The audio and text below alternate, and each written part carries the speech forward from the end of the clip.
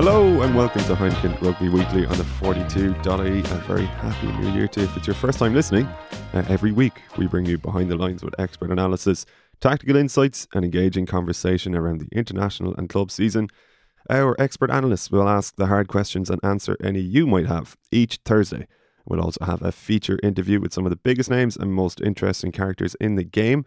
Jordan Larmour joining us today. And if you want to get more from that game, join Heineken Rugby Club, whose members enjoy exclusive rewards like match tickets and more. Visit HeinekenRugbyClub.com and remember to enjoy Heineken responsibly and visit drinkaware.ie on how to do so. Gavin Casey here, and I'm joined in studio by Murray Kinsella of the 42.ie. Happy New Year to Murray. Same to you. And we're also joined by Andy Dunn, not of the 42.ie, but a regular here on the podcast. Happy New Year to you, Andy. Happy New Year, Gav. Thank you very much. Right, let's kick off. It's a big year. Well, first of all, I want to hear what rugby-related Christmas presents you guys got. Any? I got a Jurgen Klopp, that's sports-related, a Jurgen Klopp biography. No, he didn't write it, so what's that? Autobiography or biography? Biography, yeah. Very good. That's about as close to rugby as I got. Good read? I haven't read it yet. I haven't even opened it. I'm reading Not a Penny More, Not a Penny Less by Jeffrey Archer, actually, at the moment. Which is unputdownable. Nice. Good luck. Did you get sorted? Any rugby related? I always get a few. Merch? The best one was it was actually really nice. My siblings got me, like, they printed out that photo of Jacob Stockdale as he goes to score against the All Blacks from overhead. You know, that really cool photo. Oh, yeah. They got that printed out big, framed and all, so it actually looks really good, so I can't wait to have a nice house to put it in. But it's an amazing photo. It's by Tommy Dixon of Info, probably one of the best sports photos of the year, so yeah, nice. Definitely one of the best from last year. New Year's resolutions, while we're on the kind of topic of whimsical banter, it might be the only time we do this in 2019. Rugby related or? Not necessarily. Well, we were just talking about the Blind Boy podcast before he came on, and he was talking about getting better sleep, so that's mine. Okay, Andy? Drink more Heineken Zero. Is that that's the non-alcoholic one? Responsibly. The Heineken you Zero. Can't be irresponsible with zero. You cannot, yeah. Fair play to you. Bring the car to the pub. Yeah. Park outside, walk outside, get back in it and go home. Yes, this podcast is not brought to you by My Taxi, thankfully. We have a lot of actual rugby to discuss. I suppose there's only one place to start, down in Limerick. There's so much to talk about from this game, I don't actually know where to start, but maybe in a kind of a wider sense to begin with, is the Munster-Leinster rivalry approaching something like its best again, do you reckon, Murray? Yeah, well, certainly in the amount of chat around the game. Obviously, people were on holidays. A lot more people would have watched this game, but it's been, well, some of the chat has been about negative aspects of the game. It has been good that people have been talking about Munster and Leinster going at each other so hard. Once again, disappointingly, it wasn't about the rugby. It was about the probably off the ball stuff and the yellow cards and the red card as well.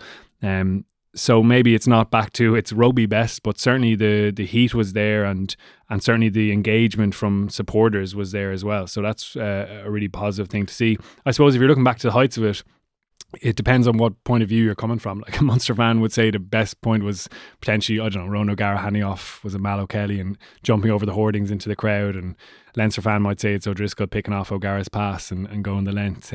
So there's different viewpoints there, but certainly in terms of passion and I guess aggression, it was right up there. Yeah, we'll be hearing from Jordan Larmour later on in the show. He does address some of Leinster's ill discipline as he perceived it. But Andy, I suppose the first half in particular kind of got a bit ugly at times. I think if you were to go back to, say, 2016 and that Ireland game against the All Blacks in Dublin, and we really went in on the All Blacks for some of their, let's say, overzealous approach that day, and yet when it's two Irish provinces going at each other, it's full-blooded and passionate.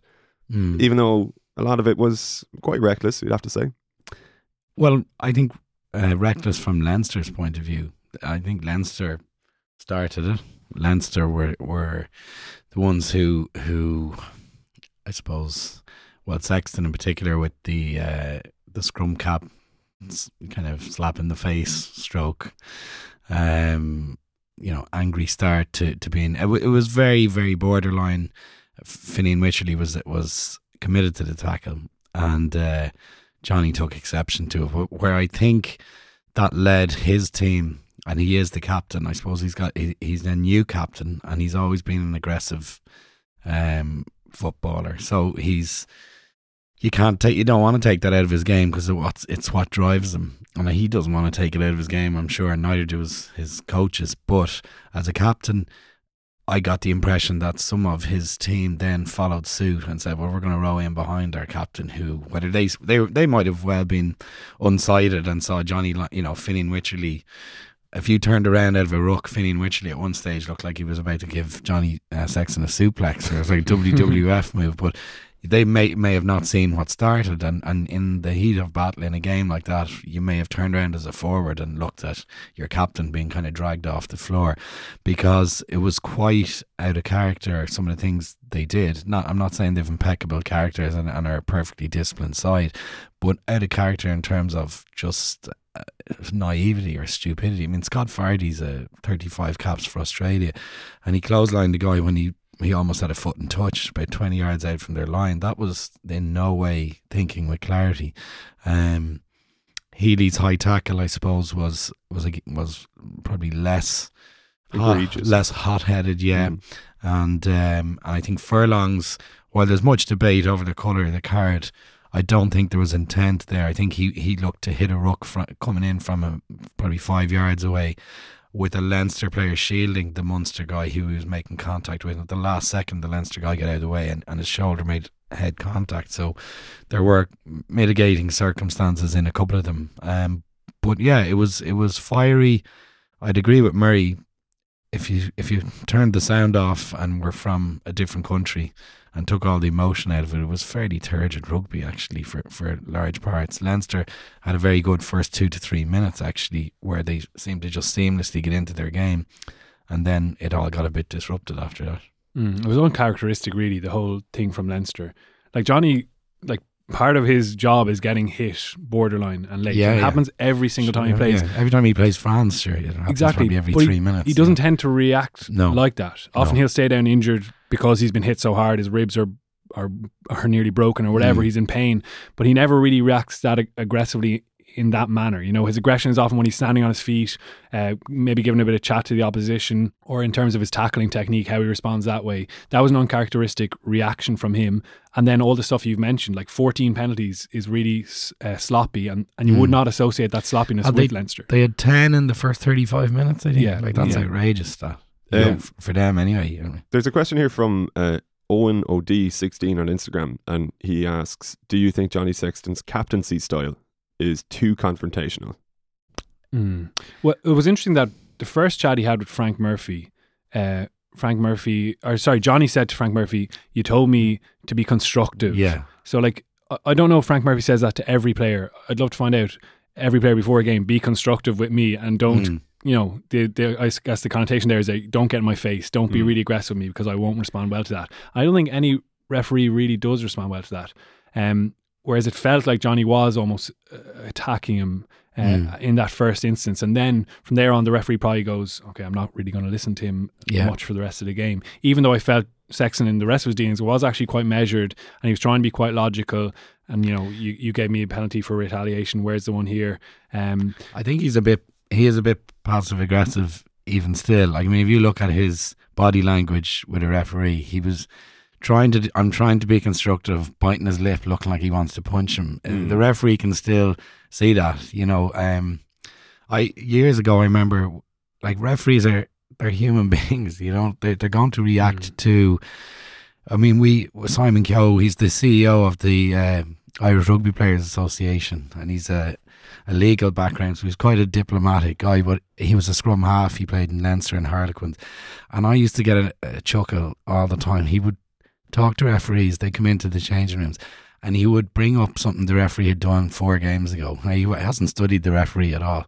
He just said, I love the way you're refereeing the scrum, I just want to have a quick chat about it. You could actually see the referee puff his chest out and go, this guy's been watching my videos, he thinks I'm great. And the reaction, he'd have the referee in his back pocket for 80 minutes talking in his ear. Yeah, that's the way to manage a ref. I think, when Johnny says, look, we talked beforehand, you told me or warned me to be constructive, I'm doing my best, but I'd agree with, is it Owen, his name? Owen, yeah. I think his style needs to dial down a bit and be a bit more diplomatic, even though it's not his nature. It's not going to happen now though, is it? Well, I think if you're going to be a captain or a leader, I think You can. It's not like you can't. I'm not saying he should change his personality or his playing style or his aggression, but I think his captaincy is a new thing for him, and that's evolving, and he's going to learn as a captain as he goes. But I think he can learn to be more diplomatic, even if he doesn't like it. People can always learn to be like that. I think as a referee, you're going to respond to that, and unfortunately now his reputation is getting ahead of him with refs, and he's building a wall for himself. The referee's almost primed for what's coming. I actually remember it was a game against, I think it was Edinburgh earlier on this season, and Johnny Sexton was just being replaced after he took a conversion, but the referee came over afterwards and said, "Oh, you ran that fine." It was nearly the time of the lapse, and the referee turns to run away, and Johnny Sexton, like, obvious expletive, you can't hear it on the ref mic, but tells him where to go. The referee continues to run. I don't know if he heard him or just decided, I'm just not going to deal with this, and you have Sean O'Brien kind of pulling Johnny off the pitch, and you're like, as a captain, you can't do that with referees. You're going to lose them, and then you're going to prime others to expect it to be the worst case scenario. Like, there's definitely a fine balance. It's a really tough job, like, and and trying to get on the good side at times doesn't work. You remember Rory Best being told, well, we're 30 seconds in the first half, of course everything's okay. Why are you asking me that? But other guys have kind of had to adapt, and Peter O'Mahony probably is one. When he was a young captain, he was probably a bit abrupt with referees at times, and maybe still is at times, but there is a time to go there. You can't be like that all the time. Yeah, and similarly, you can't be diplomatic all the time. You can't be cool, calm and collected in Johnny's defence. But I just think, there's like you just said, there's a healthy balance, as with all these things, but particularly in any kind of relationship under the spotlight it was under. I think he was just a bit too far in the red, as it were, to coin the phrase. But I must say, I thought for a guy who played for Munster and played with and against other players, that I thought Frank Murphy did very well, in my opinion, particularly in that first 14 minutes. Where, every word is being listened to, every action is being scrutinised. I thought he communicated very well with his assistant and with Simon Wilkinson, and did his best with the players. Even for the furlong yellow, he explained why it wasn't a red. He explained why it was a yellow, and Stander, Sexton and Furlong hadn't an issue with it, because I think they all agreed on field how they saw it. Yeah, and just on Sexton, I guess it was noticeable that there were uncharacteristic errors in his own game as well. He missed touch with his first penalty to put them in a really good position to get an early try. He put one of the restarts too long, scrum back. There was another decision-making kind of error when they were running a set-piece play, and normally he's brilliant at that. He goes inside to James Tracy when Jordan Larmour is screaming for the ball with a bit of an overlap on the right edge. So it was interesting to see that, I suppose, dip in his game, which is very rare in fairness. Yeah, does that come down to just the nature of the game? Like, part of me was thinking maybe he considers this his last opportunity to play in Thomond Park. Like, he might not get another chance, and maybe it's just like, I want to stamp in these guys. Well, it was his figuratively. It was his first game in Thomond for 6.5 years. Yeah, and he's never gone down there as a captain. And I know traditionally for a Dublin club going to Limerick, whether it's Old Belvedere going down to Young Munster or Leinster playing in Thomond Park, you're primed for managing the crowd. You're primed for managing the onslaught, inevitably. I mean, and I think he was going down as a captain thinking, we're going into Thomond Park, I'm not taking a backward step. I'm not going to let the crowd get into the referee's head. I'm going to be front and centre and take the fight to them, which is admirable as a leader. You need to be aggressive, but I think probably Ollie Campbell, the legendary Irish out half, used to always coin the phrase, particularly for young tens or for any out half, was heart in the fire and head in the fridge. And I think he had a bit of heart in the fire, head in the fire, Yeah. So I do think he was trying to lay down a marker in Thomond Park. Dublin team down in Leinster, down in Limerick, all the history, his captaincy for his first time, and probably was a bit too overly excitable. It was interesting the way the second half went then, though. Like, the third quarter, Leinster started to get a bit of momentum back, even with 14 players. And, they missed that 5 metre line out. They overthrow about 60-minute mark, I think. And they had a lot of momentum at that stage. They'd built some nice attack, in fairness to them, with 14 players. It was interesting to see that it kind of swung that way. And obviously, Munster finished strong over the top in that intercept try. So there was a bit more rugby in the second half, certainly to sink the teeth into. But understandably, the first half has dominated the kind of debate. Yeah, very briefly, just to tie off that game, did we learn much about either team? Like, for as much as it was a fantastic win for Munster on paper, I wouldn't have said that they played out of their skins necessarily, or at least they didn't kind of put anything together that we haven't seen in the past few weeks. They just kind of toughed it out and probably just about edge a physical battle against 14 men. Yeah, well, I suppose we learned Munster can respond to pressure. They lost a key game in Castres. We learned that Joey Carberry can respond to pressure and showed resilience in his plate kicking game, because he missed crucial kicks in Castres and nailed all his kicks in Thomond. What we've probably chatted, there's been a lot of focus on Leinster and Sexton and indiscipline, where Munster made, it looked actually borderline accidental, made the only line break of the first half off a line out, but it was a nice idea, a nice set piece play, and they showed that they could cut Leinster off first phase, which is a positive for them. And the only question mark in their attacking game I'd have is that when Leinster were down to 13 men and they had a penalty in midfield, they took a kick to the corner, and that's where you'd like to see Conor Murray and Joey take a bit of executive control, because 13 men for Leinster, they would have had to take off one of the props. They would have had to bring on Michael Bent, who would have had to stay on for the next 8 minutes. He's not the best all-round field player. They would have to lose a back row, and James Lowe was off the field, and it was a midfield scrum. So if you set up appropriately in attack against that, you actually ought to score. It's harder not to score in that setting. And I was really surprised. Yeah. I mean, you're essentially going to the line out to surrender possession to see if you can win it back. Now they got a penalty and they kicked it, but it wasn't a smart decision. And I think they should surely have a play in their playbook. Like if you're against 14 players, I know a lot of teams do. They have a play. Absolutely, we've seen it multiple times this season. Yeah. Scarlets have done it well. Leinster have done it a couple of times. You should probably have a play. If we have 13 against us, we're 5 metre scrum out or 10 metre scrum. This is the play we use. Yeah, and it's an eventuality that's probably going to happen. Certainly 14 men regularly in modern rugby, 13 less common. But to go back to a line out when you're playing against 13 men with an option for a midfield scrum was really odd. And you want to convert in that 10-minute period. You got to be getting a minimum of 10 points. And it didn't cost them the result in the end. They actually got 6 points. So arguably we're splitting hairs, but two kicked penalties in that period.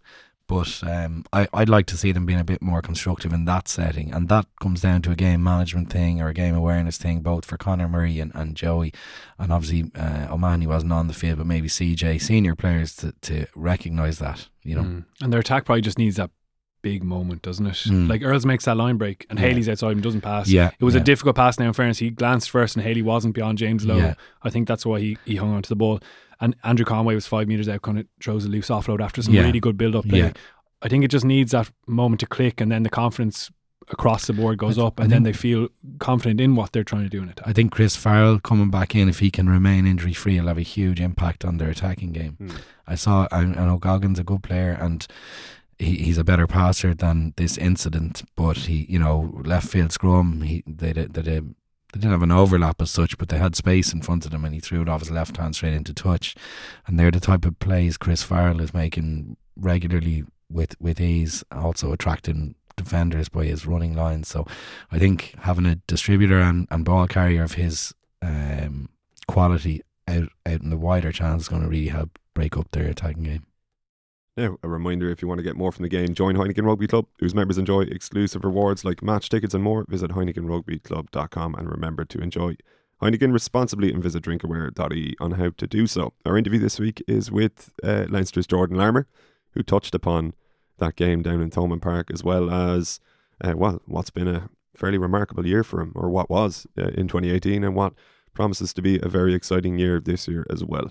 So we started by asking him just how sore the body was after that trip to Limerick. Yeah, there's always a bit of niggle between Leinster and Munster, these big derby games. But yeah, the body was pretty sore after it. We probably didn't have our best performance. We pride ourselves on our discipline, and we let ourselves down at times throughout the game. I know, giving away that many penalties to a team like Munster, they'll rip you apart. So, we had a review on Monday and we went through it and see where we can get better. You know, there's a few key moments in the game where we didn't get right and put ourselves on the back foot. So yeah, you know, we'll take the learnings from that game and kick on for Ulster this week. What were the key moments that jumped out that maybe didn't go your way then? There's not really anything that jumps out. It's just kind of making error and then making another error, compounding them, and then just discipline, giving away penalty after penalty. You know, it just gives teams belief into games. So it's just kind of stuff like that. You know, there was one instance where we could have had an exit, and then the decision got reversed, and they got a penalty and scored off it in the game. So those kind of decisions, you know, those kind of errors that we made throughout the game, you know, didn't help us, and you know, at the end of the day, it cost us. How tough is a review on a Monday after a defeat like that? Like, is it torturous sitting through the areas in which a game got away, or has enough time elapsed by the Monday that you can kind of be relaxed about it?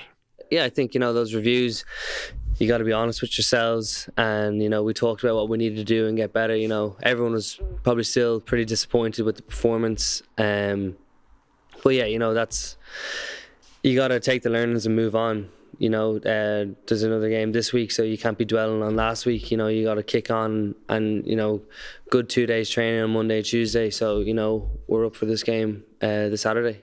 The first half in particular probably went literally over the top on a couple of occasions. In the past, I think of the example of Ireland against the All Blacks in 2016 in Dublin. We were probably accusatory towards the All Blacks of being overzealous, over physical, and maybe bringing a level of intensity that almost doesn't belong in the game. Whereas Munster and Leinster, when that happens or something similar happens, it's described as full-blooded and passionate. Was there any point where you're looking at it going, you know, maybe this one has gone a bit far?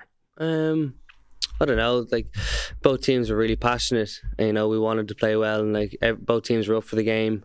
You know, and that stuff can happen at times. I don't think anyone planned it to happen. You know, it just kind of just happened, and you get on with it. I don't think there wasn't too much in them off the ball stuff or anything like that. It was just a bit of pushing and shoving, but I think it just brought out the passion, you know, and I don't know, it's probably about channeling that emotion and not letting it overtake you and then affect your decision making. So probably just channeling your emotion and just trying to, you know, keep a cool head at times, you know, because there's times throughout that game where we probably didn't keep a cool head, and you know, we give away penalties and they grow into the game. Do you lose your head slightly in a game like that because of the rivalry, because it's Munster? Yeah, maybe just the passion that we had, and I suppose just being up for the game, and just, you know, because you're playing against players that you're competing with, so you want to play well, you know, and maybe that had an influence in it. But yeah, I think it's important. I think we'll learn from it that, you know, we can't get too hot-headed. We got to stay calm, stay cool, stay collected, and just stick to the process. You're also playing against some people who you know very well, which I presume then brings its own dynamic. Yeah, I think so. You know, it's kind of weird at times playing against, because you play with them, and then you know how they play and the style they play, and you know, maybe sometimes you might overthink that and try to play differently or try something new just to get one up on them or something. But I think it's important just to do your own thing, stay in the process, and I suppose when you're playing against them, you're not thinking, oh, we're friends here now. You're enemies, but then once the game's over, you know, you can laugh and joke about it, and you're back to normal. But you know, once you're in the moment, you're playing, you're not thinking, oh, we're friends off the pitch here. You're just thinking about your job, your role, and then, you know, when the game's over, you can laugh and joke about it, what went on, and but yeah, I suppose it's there is rivalry between the two teams, and you know, you want to be playing or try and play better than your opposite number, because you're competing with him for an Ireland spot. So yeah. You say you might try something different to get the better of a player you know well, but have you noticed then, given that there's now more footage of you, more knowledge of you, that defenders might have a better idea of what you might try to do versus even a year ago? Maybe, like, you know, like when I'm getting ready for a game, you know, I'm studying my opposite numbers, seeing what they like to do. So it's probably the same for everyone, you know. Anyone who's playing against someone, they're going to study them, see what they do differently, and see how they like to play, what foot they kick off, what foot they step off, what arm they carry in. So, like, you study your opposition. So, yeah, maybe that's more footage of me now. People are studying me more, but, you know, all I'm going to try and do is just keep doing what I'm doing, keep trying to get better, keep trying to improve, you know, and just keep trying to play well. Where does your fleet footwork actually come from? Is it something that like you would have worked on relentlessly, or is it a more innate talent? Like, does it stretch back to childhood? Yeah, I think so. When I was growing up, I was always quick and always had good footwork, and you know, like it's the part of the game that I really enjoy, is running with the ball, attacking. So, you know, just trying to keep practicing the skill and keep trying to get better, maybe keep trying to get quicker, you know, just kind of stuff like that. But like, yeah, that's always the way I've played the game, is trying to step people, and yeah, it's good fun. It's what I enjoy. And is that something you would still practice then, you know, stepping people and just that footwork that we're talking about? Or at a certain point, do you just retain the ability where it comes naturally to you and you don't necessarily need to work on it day in, day out? Yeah, so it's kind of always been there for me, but like, I suppose you would always be practicing it when you're training. You know, we'd always talk about using footwork to try beat defenders. So like, even when you're not thinking about it, when you're out there training, you're using footwork. And I suppose that's playing a part. You're practicing the skill, you're getting better at it. So yeah, it wouldn't be something I think about too much. It comes naturally to me. But yeah, I presume I would always be practicing it, because like when you're training, you're using footwork. And even after training, you might do a few one-on-ones with someone just for a bit of fun, see if you can catch them out. So yeah, I would practice it.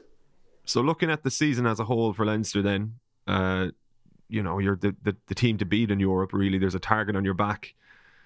That strikes probably as the biggest challenge, in that everybody wants to kind of knock you off your perch, so to speak. But does that then require a change in anything from your perspective, whether it's training or your mindset or something like that? Yeah, I think, you know, once you get that taste of success, you just want more and more and more. So, you know, everyone's hungry, everyone wants to win. You know, we talked about at the start of the year that we are the champions, but we're going to go take the 2 trophies. We're going to go attack them. We're not going to sit back and let someone come up and get them. So, you know, having that attacking mindset and that winning mindset, I think is really important. And I think that drives our standards and drives our complacency. You know, because the standards that we set for ourselves individually and collectively are really high. And, you know, you're disappointed if you don't meet those standards. So I think that drives your performance, and the way you play and the way you think. So I think having a winning mentality, and I think we have that, especially with the taste of success we got last year. So yeah, so we're looking forward to this season, and hopefully it can be as good as last. So you're not defending the trophies necessarily, but you're challenging for them again.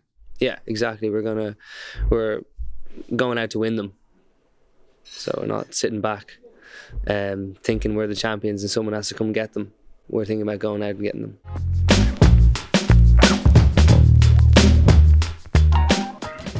Jordan Larmour there speaking at Energia Park. And Energia, the official energy partner of Leinster Rugby, have announced a multi-year partnership with Larmour. The long-term agreement allows Energia to deliver its vision through their new campaign, #The Power Behind Leinster, powering rugby from grassroots through to the European stage. We've got a lot of questions, very good questions on Instagram this week, and we need to give away a copy of Behind the Lines number 2. So let's do that. We already had a very good question from Owen O'Deevy, who was asking about Johnny Sexton's captaincy style.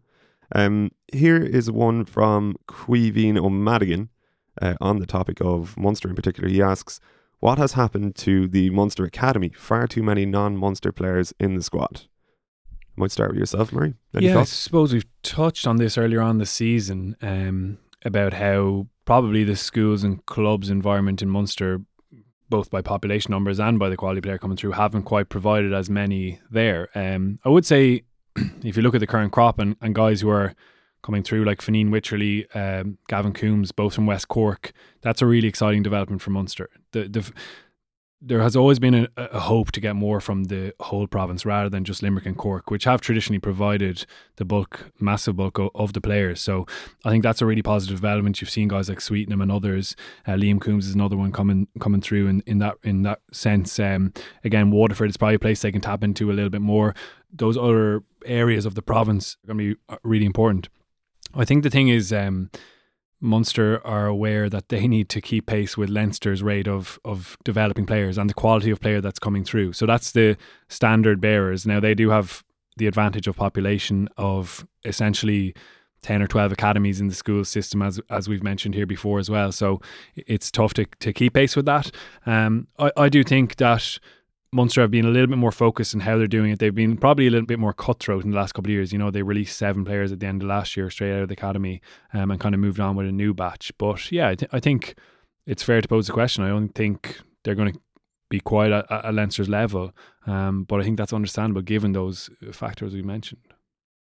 Yeah. Do you agree with that, Andy? We've probably mentioned before as well, I suppose, on the flip side of it, how Leinster are becoming the benefactors of an extremely productive school system as well as the clubs. But I suppose one of the questions I'd always wonder about is how Leinster have kind of pulled away in recent years versus what it would have been like in, say, the mid 2000s. Like the population there's always been a disparity in population, but it just seems as though structurally Leinster is a lot more sound, a lot more productive than it is down south. Yeah, I mean, I suppose an example I could give is working as a physio, and about a year and a half ago I somehow ended up covering a Castleknock College under 13s rugby match out in Castleknock as a favour to a friend, and it was Castleknock against I think it was King's Hospital, relatively local schools under 13 game, A's, B's, C's and D's, 4 pitches, few parents around, and two guys in big Leinster managers jackets with an iPad. And I walked over to them and I said, "Are you guys just wearing, 2 parents who are wearing Leinster jackets?" And they were like, "No, we're here watching." And I couldn't get over that. That was just a friendly Wednesday afternoon fixture between 2 schools, and they obviously have the resources and they can employ people to do that or pay people to do that, or they have incredibly generous volunteers, one or the other. But that type of attention to detail at that level is probably why they're converting what they always had population-wise into success. I don't know. I'm ignorant to what Munster are doing in a similar vein, but if you look, as Murray mentioned, you look at the greater size of the province, and traditionally they've got their players from Limerick and Cork cities, really. So you look at, say, Water Park over in Waterford, you're looking at Glenstal winning the Senior Cup last year. They're positives. They're great positives. That's probably once in a lifetime cycle in a small boarding school like Glenstal, but it's still great to see that younger players from different origins are being successful at underage level, and hopefully they can tap into it. And Glenstal have got like Ben Healy's a very exciting prospect now in the academy, good out half. It's interesting that the kind of director of rugby in Glenstal is Sean Skeen, who's the brother of Andy Skeen in St. Michael's, and they've done a lot of the same thing. They play a similar style. Obviously Sean's got his own ideas in the game as well, but there's been a bit of an overlap there, and obviously Glenstal, it's pretty expensive to go to that school, so therefore there's possibly a little bit more money for the rugby budget as well. I think just on the scouting thing, like Munster are obviously looking at players. It's been interesting to speak to a couple of schools and clubs coaches who maybe have been aggrieved that their young player hasn't been pushed on into the academy. Now that's always going to happen no matter where you are. But I guess one of the perceptions over the last couple of years has been that Munster have always been looking for almost a specific type of player. That obviously makes sense because you have a certain way, an identity you want your province to play to, but others have perceived it as overlooking maybe a talented smaller winger or someone in the back row who doesn't have Peter O'Mahony's leadership qualities or that same personality. So that's probably been a learning from Munster, I would say, on the inside, that in how to identify players and understand the different rates of progress as well. Because a guy who's training twice a week with his club is obviously going to struggle to be as developed as a guy who's in a really good schools program that's training every day. I probably had that experience myself coming from Waterford, from a good school in Newtown School where he played a lot of rugby, but I always felt, oh my God, I'm years behind these guys from Prez and from Christians or whatever it was. So there's probably been that understanding as well, and trying to help bring more guys through at a younger age so that they don't feel that I guess that gap when they're in the under 18s, under 19s environment as well. There's a really interesting thing you touched on there, is when you consider like great academies and great, like you think of Ajax over in Holland and Barcelona with La Masia, and they've got a very clear philosophy and style of play that they feed in. Now they've got amazing systems, but one leads to the other. It's like 6 of one, half a dozen of the other.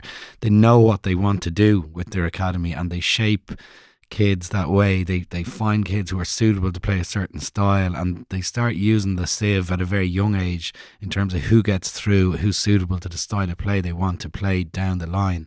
Now I was asked earlier in the week, are Munster back because they beat Leinster? And I suppose my answer question with a question like a true politician, but I was like, back to what?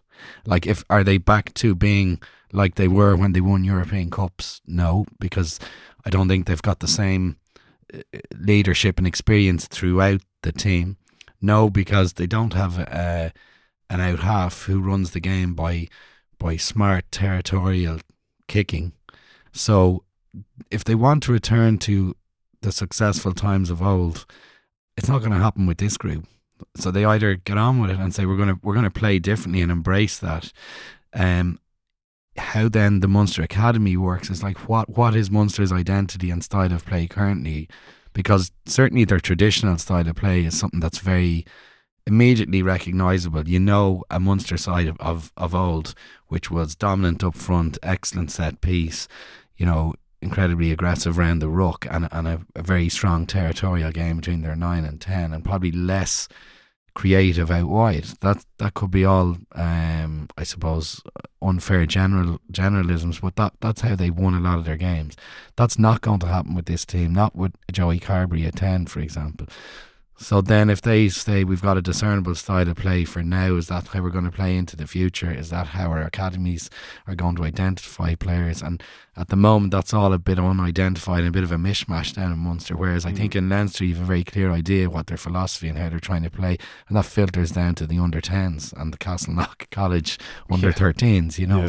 Yeah. So going back a couple of years, I remember a couple of friends of mine would have played in, say, with the Munsters 17s or 19s it could have been at the time, and a few of them were on the same team or in the same setup as Ultan Dillane, and they were telling me once like just what an absolute freak of a man Dillane was in terms of his athleticism, like some of the hits he'd be putting in, obviously his ball carrying ability, but that he was almost seen as a kind of a quieter guy from the country in a way. Like he would come up, he wouldn't be necessarily vocal at all, just a kind of a quiet, friendly guy. But what Munster were trying to do at the moment, or at least the impression that they got, was that it was like you can turn a leader into a player, but you mightn't necessarily be able to turn a player into a leader. And they were looking for these big characters and not necessarily, maybe we're overlooking some talents on the basis that, well, he's not going to be barking orders or necessarily a colossal figure in the dressing room. And like Dillane was just kind of allowed to go. And I think that was maybe symptomatic of them having this idea of the type of character they want in the squad, and maybe that has changed, but I think you're right. Like I don't know if they actually kind of quite know what they're looking for at the moment. And obviously, but it's interesting to say with the guys from, say, Fineen Wycherley being from Bantry, like clearly they have stretched the net out, and it might just develop over the next couple of years. There'll be many more examples. Like Shane Daly's a guy who's been involved with the Sevens recently, probably will be on a development contract this season if not for that, I think. And there's certainly more talent coming through. If you watch the Ireland under-20s in spring in the Six Nations, there'll be quite a few Munster guys there. They played 2 friendlies over Christmas against Leinster development and against Munster development. And like the likes of Jonathan Wren, Sean French, really exciting Munster backs, Craig Casey, scrum half. So there is a lot of talent there. I think people will probably appreciate that a little bit more. Like, it's not long ago, it's only months ago, we were talking about Ulster's Academy producing nothing, and now they're starting to get quite a few of them through. Like, it is an IRFU run model. The academies are essentially, they're all IRFU employees, obviously, and they're all operating with very, very similar systems as well. So it's just about I guess matching Leinster. I think just there's one glaring area where Munster have really, I think, been damaged, is that the IRFUs, they've dismissed club rugby. They have. And club rugby was the bedrock of Munster's success. Shannon, Cork-Con, Shannon would have 9 All-Ireland leagues, and most of that Shannon team were that Munster pack. And I played a game, I coached in a game last year, the day of Sexton's drop goal in Paris, and All Belvo against UL. So you take into account we had there was 20 All Belvo squad, 5 or 6 support staff and supporters. There's probably 50 odd people involved from our club, and about 50 from UL. That's 100. There was 10 teams in every league, and all 5 leagues played at 2:30 or 3 o'clock. On the same Saturday, Ireland were playing in Paris. And I think it was one of the most dismissive things you could see from an IRFU management point of view, where they've got weekends from September to April. If you take the 12 weeks of summer off, you're still down to 40 weeks of the year to play 18 matches, and they still pick games on the day of an international. And they've dismissed club rugby out of hand. Now, Munster, you can argue all the reasons they've put money into academies and all the rest. Joey Carberry didn't get into the Leinster Academy. He went to Clontarf and he played club rugby, and he got recognised by playing brilliant club rugby, went to Leinster and now ends up in Munster. Dan Carter didn't get into one of his academies in Canterbury. So to dismiss people who don't get into academies and not invest in club rugby is a huge miss for IRFU, and it's had an effect on Munster rugby, and it's had an effect on the culture down there. It's not as formidable a place to go and play club rugby anymore. You know, Dublin players used to shit themselves going down there because they knew they were going to get a really torrid time, and it was without doubt a dominant place. Now you look at club rugby, and again, clubs with more money and more resources like Clontarf and Lansdowne are fairly dominant, and Cork-Con have held their own, and a great credit to that club for doing it. And they have an amazing system themselves, coming through from under 5s, you know, all the way up, and that's why they're doing it. But overall, to think how Munster rugby can match the resources and power and population of Leinster without access to a well managed club system is a bit of a joke in my mind, and I think that's an IRFU problem. It's not a Munster issue.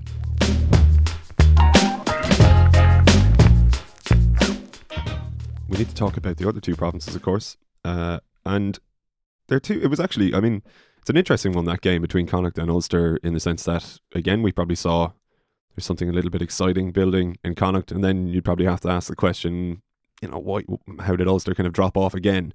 I might start with the first one then, about the victors. Like, Connacht can start getting really excited, I think, can't they? They've got a lovely bit of momentum now, and it's kind of like a quiet momentum. No one in Connacht is getting too excited, but there's a lot of belief in what they're doing, and it does almost have a little bit of a feel about that Pat Lam season when they kind of started picking up momentum, and you go, okay, I need to keep an eye on that. And every time you watch them, the performance is consistently good, so that gives you belief that this is very real. It's definitely been a resurgence, and I think it was interesting that they physically overpowered Ulster, who were poor in that department. Like, there's obviously 2 sides to the coin, but Connacht were extremely aggressive in contact. You saw their close range mauls, some clever stuff at the line out, and then their kind of pick and drives for the Della Hunt try. Even Aki's directness for his score as well. And on top of that, something that was really good was like how they exited their half. Like, Jack Carty's kicking was absolutely brilliant yet again. He's kicking a lot of ball. I think only Sam Davies has kicked more than him in the Pro 14 this season. He's kicked 200 times, but there's real length in his exiting kicks. There's real composure in how they're actually building to that point where he's in a good position to kick right side of the pitch with a good angle at the touchline, and that was consistent throughout the game. So I think it's been interesting to see that those things are almost becoming strengths, and those were things that they identified at the start of the season as wanting to be strengths. So it is a little bit different to maybe Pat Lam's wide. There is still real quality in Connacht's attack as well. I think set piece wise there under Nigel Carolan, there's some really clever ideas. We saw it against Leinster the week before where there was heartbreak at the end, but a really good performance up until that point. And again, Carty showing his creative side in that game. On top of that, you've got a lot of players who aren't involved with the Ireland squad. Obviously Bundy and Marmion and a couple of others will be in the squad again in Six Nations time, but there's guys like Gavin Thornbury, who was in an Ireland squad, is on Joe Schmidt's radar. Sean O'Brien, who's definitely on Joe Schmidt's radar and is very close to being in a wider involvement in November. Even Quaylen Blade now is really coming into his own. Obviously Carty. Across the squad, there's a lot of good individuals who have stepped up massively this season and seem really content under Andy Friend and really buying into what he's driving in the province as well. And most encouraging, they're doing what they said. Accuracy and physicality were the two big things, and tempo at the start of the season, and all three of them are very identifiable in their actual game plan. It's pretty simple, but being done really effectively with a good skill level that we would have associated with Connacht. So yeah, I think there's definite cause to be excited, and certainly there's definite evidence to show that they've improved this season. Yeah. What about Ulster then, Andy? I suppose the question is why the drop off after kind of European duty, because they had built the momentum that we'd spoken about a couple of weeks ago, and maybe they could have really sustained that with victory there in against Connacht, but just didn't quite come to fruition. Well, undoubtedly they've improved as a general comment overall, and great to see them playing so well in the back-to-back European games pre-Christmas. I think when you're a young or new team with a relatively young and new head coach and they're trying to play a different way, there's going to be lack of consistency, because they're kind of finding their way in the dark. And I suppose if I was an Ulster supporter looking at that, I'd be positive and patient. And I think, okay, dips in form, they definitely don't have strength in depth relative to other provinces. They really don't. They're quite exposed actually when they go, when you scrape the surface and go one or two lower. So yeah, I think that all adds up to an inconsistency in the results that's probably true to their form. But I think the highs have been a big plus for them. Those big moments, the back-to-back Scarlets games, they're huge for the province, and they were big wins for Don McFarlane too, as a relative novice as a head coach in his first year. But overall, I think there's been a positive first half of the season for Ulster. I think they would walk away from it and probably would haven't been offered that in August. I think they would have taken it. I think your point about squad is so relevant there. We're seeing probably the results of bad management over the last couple of years. Like, it hasn't just been Ulster on the pitch, it's been Ulster off the pitch. Some poor recruitment. You're seeing Dan McFarlane ship out players out of contract early. A couple of guys have retired. You don't know whether they were almost encouraged to. He's changing the squad very quickly, and there's going to be massive work to do there.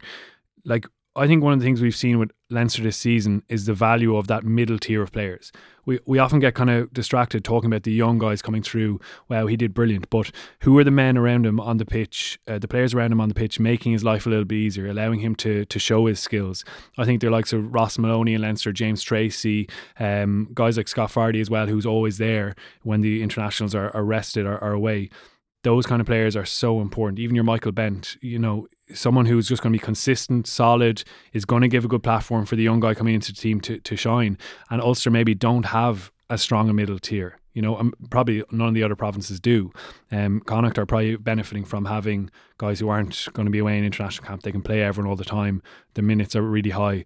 But I think with Ulster, they're missing that kind of solid middle tier that when Rory Best and Ian Henderson, for example, aren't on the pitch, it's not as aggressive, it's not as focused, it's a little bit more frantic, and you can still see some of the good elements in their play, but it's just missing that kind of composed touch. Like against Munster at home, the Interpro they did win, like Rory Best comes off the bench and uncharacteristically throws two pretty special passes, one offload, one kind of pre-contact little flick as well, just to kind of change the game, and they've definitely missed Ian Henderson's utter aggression, and that just sets a tone, and just we're talking about Leinster losing discipline. That was almost like a chain reaction. It starts with one bad decision and it's just infectious through a team. So is a big moment in contact or a composed moment of skill. That's really infectious as well. And I think the challenge for McFarland, and actually not just him, just for the province, is recruiting really well with good personalities and guys who are going to be durable and fit all the time to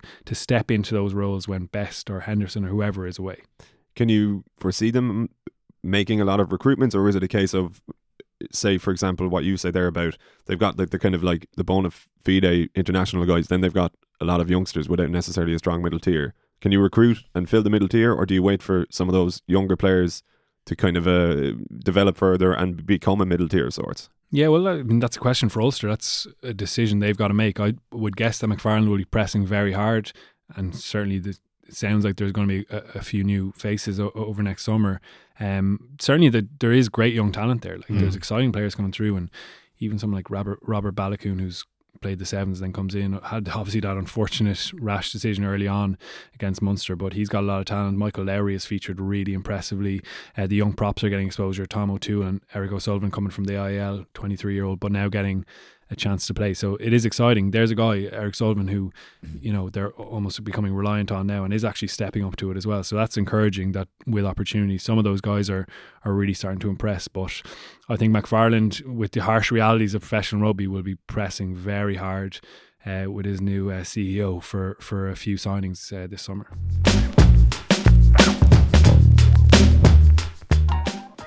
We'll look ahead to the two Interpros this weekend then, and it's time to resume your vicious rivalry from last year, gentlemen.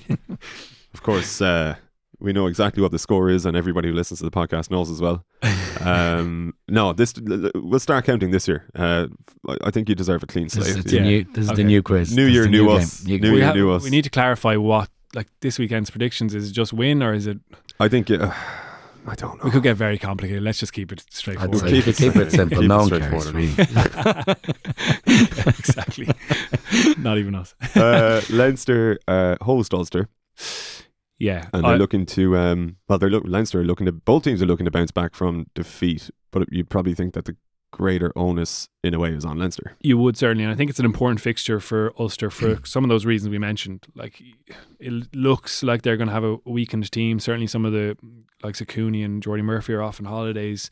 Maybe Best will feature. We don't quite know yet at the time of recording, but they went down to Thomond Park with a weakened team earlier on the season and got obliterated and showed none of the stuff that Dan McFarland has talked about putting into their game. So I think it's a really important fixture for them, even if they don't win or threaten to win, that performance is there, and there's all that fight for inches, all those little bits, as well as all the technical stuff that they've done well against Scarlets, that we see signs of that. I think it's an important fixture for them. Yeah, even in defeat, I suppose, Andy, we can learn a lot about Ulster this weekend, in that if they go to Leinster with a weakened team and put up a kind of a display, it will be a sign of market progress, actually, compared to what went on in Thomond a few months back. Yeah, I'd say Dan McFarland has probably been chatting to his own management this week, probably from a reassurance point of view, probably working together to say, look, let's go down there and put on some kind of a battle that we can claw in there. I think if they lose by less than 15 to 20 points, they'd be probably delighted. They're never going to say that in public. But with a weakened side going down to Leinster, who no doubt I would say were dragged over the coals this week by Lancaster and Cullen for the lack of discipline they showed, for losing away from home. They're not a group or a professional organisation who take losses kindly, which is great obviously for them. But I that would be ominous for a weakened Ulster side travelling down to Dublin. So I think McFarland and his management they've probably given Dan a bit of a kind of a pass on this one and say, look, just let's get out of there alive and respectably and get back to our work in Europe. Get in and get out. So Leinster wins for both of you. Bonus point win? Yeah. Okay, Connacht and Munster then. Interesting game. Very interesting game. Great game. Like Connacht are just behind Munster now in Conference A, and with a win they can jump above them into second in the conference, which is really remarkable and has happened kind of quietly, as we said. So it's a really big day for a sold out sports ground, which is really exciting again. I'd say they can't wait to even expand that stadium, which is coming down the line, and really exciting for the province. But It would map off, I think, probably the most impressive Interpro campaign of the 4 provinces if Connacht can get this win. You'd imagine that Andy Friend, as we said, he doesn't have a lot of Ireland internationals, so he will be able to obviously play a strong hand, while obviously there's going to be an inevitable bit of rotation, but I think that they will be certainly eyeing this as a chance to make a real statement and move into second in the conference. Do you think they will make that statement? I do. I think they'll win. I agree, yeah. Happy New Year to you, lads. That was great. Well, here's to a good year ahead. Yes, indeed. We need to pick a winner for the Book as well, a copy of Behind the Lines #2. So just a reminder of what the questions were.